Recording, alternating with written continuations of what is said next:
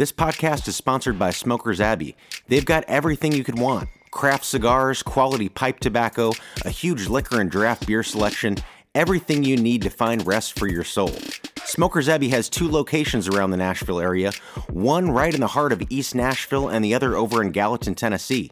So what are you waiting for? Head over to Smokers Abbey today. They're open late. Buckle your seatbelt and hold on, where Nashville music scene comes alive, right where you are. You're listening to Notable Nashville Podcast with your host, Groove Dr. J. Don't miss a beat. All right, everybody. Thanks for tuning into Notable Nashville Podcast. Today's guest is Matt Hamilton, my good friend. Matt, thank you for coming to the studio today. No, thank you. Yeah.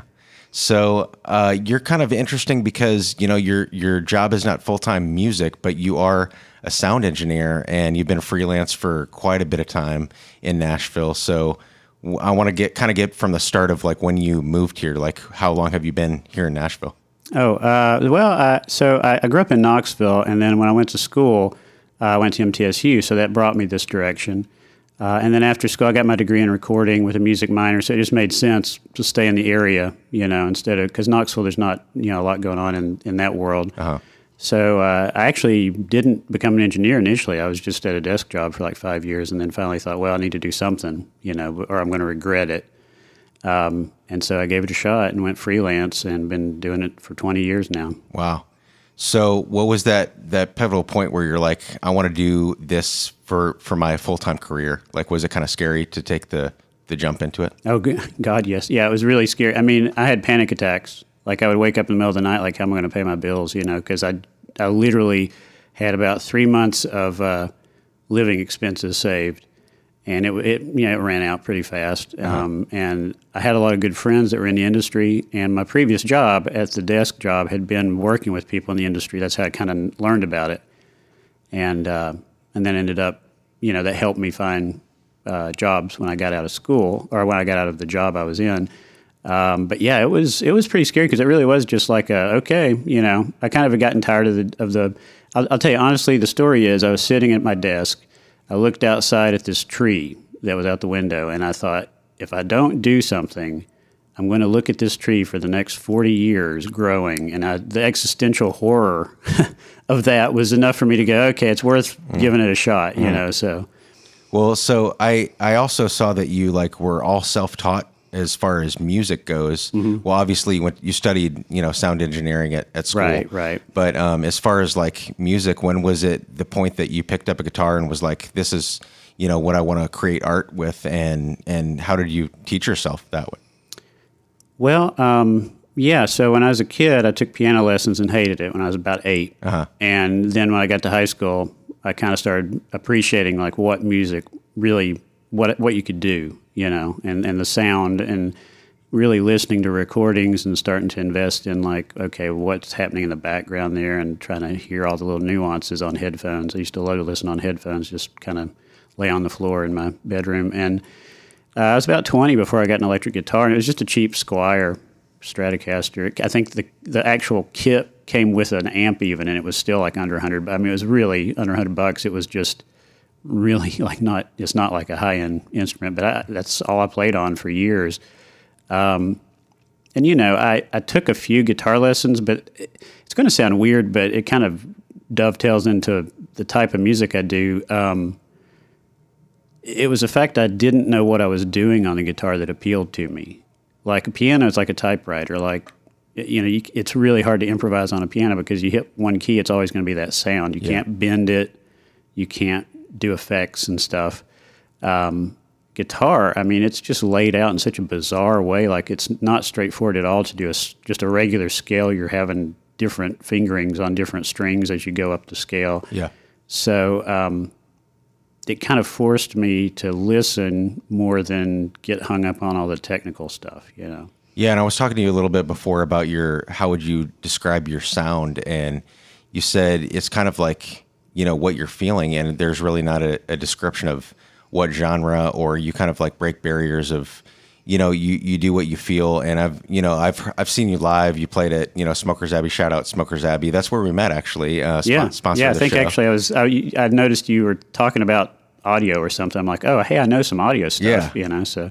So we've been friends for what, like 6-7 years just from Smokers Abbey. So, but yeah, you've played, you use a lot of effects in pedals and, like you said, bending the sound and, a lot of people may not like it, but I don't think you do it to, appeal to the masses. You kind of do it to.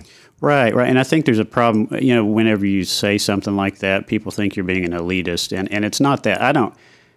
I'm the kind of person I'm like, this is not everyone's thing. I don't even listen to like experimental music all the time. I'm not a believer that that's the only right music. Some people get really political about it. But, I like the Beatles and most of the music I have at home is just regular music. So when I'm playing, so John Cage talked about experimental music being music for which the outcome is as yet unknown. It's like doing a science experiment, and that's really kind of how I approach it. I just start playing, and I might play surfy stuff, or I might play something ambient, and just kind of segue between it depending on kind of what the music is telling me, if that makes sense. Yeah. So, yeah. And shout out to, you've given me a lot of like good music suggestions over the years, and you got me into... U2. No, not U2. No. You have also. Okay. You have also, yeah. I was like, nah, not a big fan of U2, but no. What was the big monumental album that we listened to a lot? It's got the red cover. Oh, Loveless by My Bloody Valentine. Loveless, yeah. Oh my God! The first time the opening track on that album, I had never in my life heard a guitar make a sound like that. I was like, oh my God! Like this is something else, and it kind of got me intrigued in that kind of wash of dense layers that are just vibrating and moving all over. It's like a wall of sound coming at you, And I think that you kind of like introduced me to the genre of shoegaze because I never really listened to that kind of stuff before. But you listen to a lot of different types of music. I think that I would peg you to more like 80s, like you listen to a lot of 80s music. Well, I'm an indie rock / alternative rock when that used to actually be indie rock back in the 80s. But yeah, like I grew up, I was in high school, 85 to 89. So, or I guess I graduated in 90, so it would have been that, whatever that range is. So yeah, I was at the back end of the 80s. So a lot of my formative music years were like Gary Newman and Talking Heads and XTC and all these like kind of a lot of quirky English bands and a lot of the bands that were just a little more because back then, I tell people now they're in their 20s, like, yeah, Devo was like top 40, and that blows people's minds because they're so weird. But you would literally turn on like a regular radio station that played like Van Halen, and they'd throw Devo on, and you're like, it was a great time. You know? So I want to kind of get into your sound engineering experience because I read some of the things that you've worked on. You told me you didn't have a pivotal part in the Hannah Montana movie, but right. What year was that? You remember? That was a while back because I was still, I was freelance at the time. And what it was is my old boss from the office job, because they basically sold audio equipment to the film industry. He was the sound mixer. And then, on a film set, you have like a team of sound people. So they're there on set recording, and then you got a whole other team that takes that and maneuvers it through EQ and all that to make it sound better for the release. But so you've got the mixer, which is the main guy running the department. He's actually got his hands on the faders and is recording. Then the boom operator swinging the mic, and then the utility guy kind of catches everything else. They already had a utility guy. I was the second utility guy. So I was very low on the totem pole because they're kind of like, we don't want this guy having too much, to mess up. So, but it was fun. It was hot. It was like 98 degrees all day long. We were out in an open field. People were passing out. We were drinking Gatorade. Where was it shot? I don't remember because they had built an entire like concert scene and like fun park, if that makes sense. Like, on just like an open field, because everything in the movies they just build it. Yeah. So they had built this thing out in the middle of nowhere. I remember it took like 30 minutes or so to get there. So somewhere outside the edge of town, Okay. Well, I think it's kind of interesting that recently you worked on a film with Joseph Gordon-Levitt. Yeah. And he's he's a big deal. Yeah, he was great. He just had a baby. I think it's safe to say that because it happened while we were filming. He had to take a few days and leave set, so we had to quickly rearrange the schedule because that happens. I didn't know that. Yeah, so he's a great guy, though. I mean, he was super professional, really easy to work with. I was nervous because he's, you always get a little nervous because, profile. Yeah, and you think, is this person going to be a jerk or, what's going to happen? Yeah. But no, he was very particular about stuff, but in a way that reflected that he knew what he was doing. He'd been doing it for a while. So has it been announced, like the release date of this movie? Have they even No, talked about it? I think it's still in post production now, which takes a while because that's when they're putting the sound with the visuals and doing anything else they need to do. And Okay. Well, it was just like June, when we shot it, so it's not been that long. But it's been released, like, as far as like the name of the movie, or no, not even that. Yeah, I think so. It's called Providence. Okay. Yeah. Be on the lookout for that. Maybe 2024. Yeah. Maybe 2023. I don't know. Yeah. Yeah, I'm sure they'll send me an email, but yeah. Well, I think it's cool that you've like worked with a lot of different, musicians and artists and stuff, like with your own music, and Voight Kampf, is that how you say it? Mm-hmm. With a couple guitars, you're one of the guitarists, and then you work with the drummer. And is there bass in it too, or is it just a couple guitars and bass? No, so Voight Kampf. First of all, to explain the name so people don't think I'm a neo-Nazi or something, that's a reference to Blade Runner. It's the guy that came up with the name of the band was really into sci-fi, and the whole idea is that like it's supposed to evoke a response from the audience, because the Voight Kampf test was like the way they tested if you're a robot or not in the movie. So yeah, it's kind of just a little bit of that, but it's been a changing lineup over the years. I mean, the people I'm playing with now were actually in the original group. One of those members left, and then another guy came in, and he was a bassist and a drummer, but then he left, and then now we're back with the original guy. So it's been this kind of ever evolving.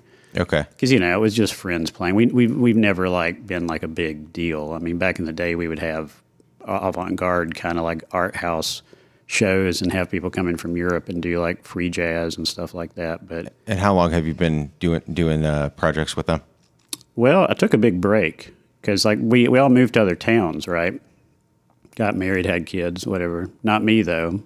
I'm single, just so you know. Hey, Matt Hamilton single. Matt Hamilton single, but the singles a day is long. But no, so we kind of fell out of touch, and then it's only been in the last so there was like a good 10-year gap, I want to say, and then we kind of just started talking again, and now we all live in different cities, but we use Jamulus. It's this app that you can dial into, and then you can stream and hear each other playing. So we just do jams, and record it that way. Just send the tracks, and do you mix it? Do you like mix all the? Yeah, so we keep everyone on their own track, which anyone who knows anything about recording, that's a really good idea, because we didn't do that initially, and it was I've never been able to get that stuff mixed right, because it's like you'll have drums and clarinet and vocals all on the same track, and you're just like, oh my God, you're changing things left and right. But yeah, now that we're doing ISO tracks, like I'll go sit over at the Smokers Abbey and just have a laptop, and I use Reaper, which is this audio recording program, and I'm kind of learning again because, I've not used this stuff since I got out of school, so I'm aware of the concepts, but it's a big gap between the concepts and the actuality of it. So I'm kind of getting up to speed at trying to record them or mix them, Yeah. So when you went to school, MTSU, right? Yeah. Here in Nashville. Mm-hmm. Or Murfreesboro. Yeah. Is that what you wanted to do outside of like graduating, is work in live sound, or is there some other goal that you wanted to pursue? Well, I kind of naively thought by taking music classes I would get better at music. And all I got better at was music theory because they weren't performance classes, so I actually couldn't apply. It's kind of like going to art school and they tell you about all the paintbrushes, but you never get to use one. Mm-hmm. So I could, if you're like, oh, how you want to paint this? I'd be like, oh, you'd want to use this, but I don't have the skill to do it. Mm-hmm. So it was kind of disappointing because I wanted to do jingles, believe it or not. Really? Yeah, because right then Pro Tools had just become a thing right as I graduated. And I was envisioning like, oh, I have a home studio and I can just play these little jingles and be self-employed, and but that kind of freaked me out a little too much because I'd never had a freelance job. So that's something I have always wanted to kind of get into too. My brother is always like, Jordan, do a jingle, and I'll like come up with something off the cuff. And well, it's easier, right, than doing an entire song because you just have to get a hook, exactly, like a 30-second hook that you're like, okay. I always think of 2.5 Men with Charlie Sheen doing the jingle thing, you know. Right. Actually did some interning when I was younger, you know, like with people that did jingles, but I just never learned It just enough. fell by the wayside. Yeah. Well, you should get back into it. That'd be cool. Nah. I'll team up with you. I'll write some jingles for you. Yeah, we could start Jordan and Hamilton J&H jingle writing. Let's do it. But I thought it was really cool that with your job, you've like traveled a ton of places like the Bahamas, Ireland, and all these different, the Dominican Republic. Like, what was your favorite place that you've traveled with your job? Honestly, my favorite and the most difficult was this place called Akan Village, and it was in Sudan. Mm-hmm. And that was right about the time the North and South were fighting each other. And we literally, it was for this documentary for well, you know, Big and Rich, the band Big and Rich. Yeah. So the big part of that, Kenny, he was supporting a girls' school there, and he wanted to do a documentary to kind of help drum up support and show that, like, hey, this is real. I'm not just this guy who's like trying to milk you for money. Right. So there was an ethic behind it. But yeah, he had to go talk to the State Department in like D.C. to let us even fly over there, and we like flew to Kenya and then took a charter plane, and that halfway there the cover to the engine cowling blew off, and we had to turn around and come back and get another plane and wait a day. But when you got there, we landed on a dry dirt bed, and when the plane took off, you were just like, well, we're here until the plane comes back, hopefully, you know.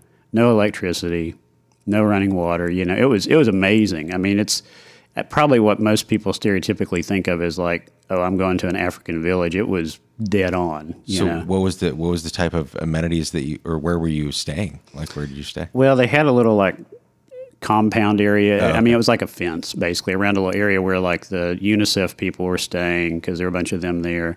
And then we were inside there in little tents. You know, we took tents with us and didn't have any. This guy actually went with us who built a solar-powered battery charging station for us so that we could just run our equipment, you know. Wow. It was crazy. So back to the way that you make your music, because I find it interesting that you kind of like do everything yourself. Mm-hmm. How meticulous are you with mixing, making the sound, or how do you know what to do? Because you are kind of like self-taught in that. Right. Or what is your goal in putting more out? Or do you have any sort of goal as like, you know, I'm going to make an artist Spotify page and put my music out? Or is that kind of like, do you just do it mostly just for your own enjoyment? I mean, you know, it's like, I'll say two things. Like, you know, on the one hand, yes, I want to get it out there just so people can hear it. On the other hand, I have no illusions about what I'm doing being like, you know, anything I'm going to make money on, or, you know, it's more for something I care about. And I just think, well, somebody else might hear it and they might enjoy it. And that's great. You know, that's kind of the level I'm at. But I think, you know, I really like this musician, Brian Eno. He talks about idiot energy. He was not trained theoretically at all for music. And he was a visual artist, but he just kept working at music, and he would create these like really interesting soundscapes. Mm-hmm. And that was kind of a big inspiration for me to be like, oh, okay. I mean, I know rhythm, and I know if something sounds good together, I just can't play quickly. I'm not like a shred master or anything. Mm-hmm. And so I kind of tried to make my handicap into my, you know, my technique, if that makes sense. It's like, you know, it's like, well, I'm not good at this, but I can play one note slowly and then figure it out the next one slowly. So that led to me using loop pedals a lot, because what you can do is you can drop a note in and then it'll come back around and repeat after so many seconds. And if you hear that repeat, then you go, oh, okay, wait a minute, I could do this next note. And then you drop it in and it adds on to it, and you can just build these layers up. Uh-huh.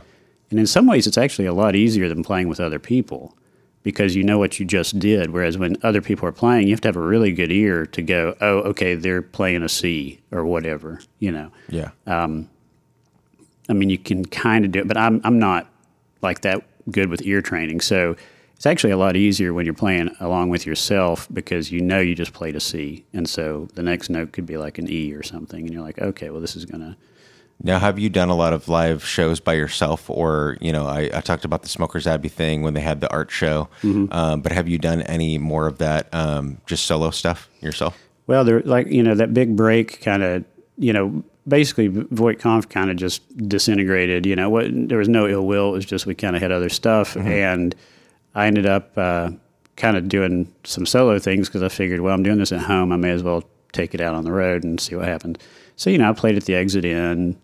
I played a show at Five Spot, actually, right when they opened, and, you know, some places like that around town. But then there's been a big, like, I think the last time I played out before recently was like 2005. I mean, there was a huge break where I just kind of just didn't do anything with it. And then I kind of started waking back up to like, yeah, you know, I kind of miss doing that. And so most recently, I played a house show in Murfreesboro, which was hilarious. It was great. I think it was called Trash Fest. Oh, okay. A friend of mine, Delaney Fitzhugh, put it on, and it was basically a lot of like noise and kind of like, you know, noise music, kind of like avant-garde kind of stuff. And I was a little nervous, honestly, because I'm like 50. And I was thinking, oh, my God, I'm going to get out there and there's going to be a bunch of 20-year-olds looking at me like, this guy's lame. He's just playing these, like, you know, ambient tracks or whatever. Yeah. So, you know, I got a little more noisy and did stuff. But they all liked it. So it was very kind of encouraging to me. And I think that's one thing I do see with a lot of, like, younger musicians is there's a lot of, like, support. Oh, yeah, for sure. You know, there's not that kind of Nashville competition. It's like, hey, we're just making music that we love. And that's really the kind of people that I'm drawn to. Yeah, that's what I love about this town too. Like a lot of the artists that I have on the show, they're very, you know, cordial in bringing people in and who they work with. And like you said, it's not a competition. It's about, you know, for the love of music. And I think that, you know, people all struggle, and we've talked, you know, in depth about, you know, life and how it makes us feel. But I think that the common denominator for a lot of people is the way that we listen to things that make us feel good and play music that makes us feel good. And in some ways, like you know, and I mean, not to keep like dropping like names of people I like, but like I've actually never liked Frank Zappa's music that much, but he did say at one point that, you know, he wrote music that he liked because he thought, well, if I like it, someone else will. And that's really pretty much how I am. I mean, when I make music, it's like, well, I don't know that anyone else is going to like this, but I know I like it, so someone maybe, you know, get a kick out of it, you know. Yeah, for sure. And it's also kind of like doing magic tricks when you're playing. I've kind of realized, like, if you make a sound and someone's not a musician, they don't know how you're doing it. It may be to you like it's just a simple, like you hit this pedal, set it to that, play these notes, but, you know, it really is kind of like the magic happens because of, you know, they don't know what you're doing. It's like a sleight of hand, you know. Yeah. Well, I really appreciate your insight into this and everything. I kind of want to hear some of the stuff that you've done. If we can place maybe a track or, you know, a snippet of some of your stuff, we'll play that at the end. But maybe you want to plug where we can find you on the socials and stuff or anything like that? Yeah. So I'm on Bandcamp. I don't have a lot of stuff out. I've only really started because, you know, the new media stuff, I was kind of slow to adopt. Voight-Kampff, which it's an odd spelling, so it's easier if you look for vkmusic.org, O-R-G. Okay. Without any decimals or anything, but that's our name at like Instagram and on YouTube. I think it's, you know, Voight-Kampff Music, and or like VK Music, and then you do a Nashville search because I think there's other ones on there. Gotcha. It's basically this brain floating over the earth at night, so it's kind of hard to miss. But we're on all the social media at just vkmusic.org. Okay, sweet. All right, well, thanks, Matt. I appreciate you, and we'll see you next time.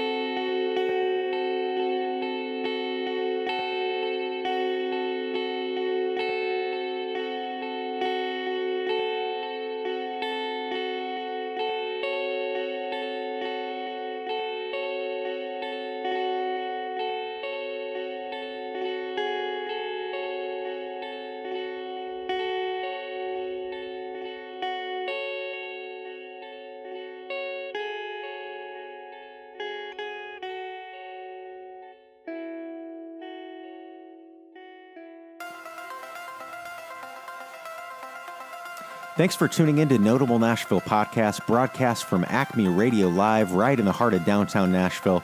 Check us out on the socials, Instagram, Facebook, Twitter. And if you like it, you can also support this podcast on Anchor by clicking the link in the platform that you are listening on. Hey, until next time, thanks for listening to Notable Nashville Podcasts.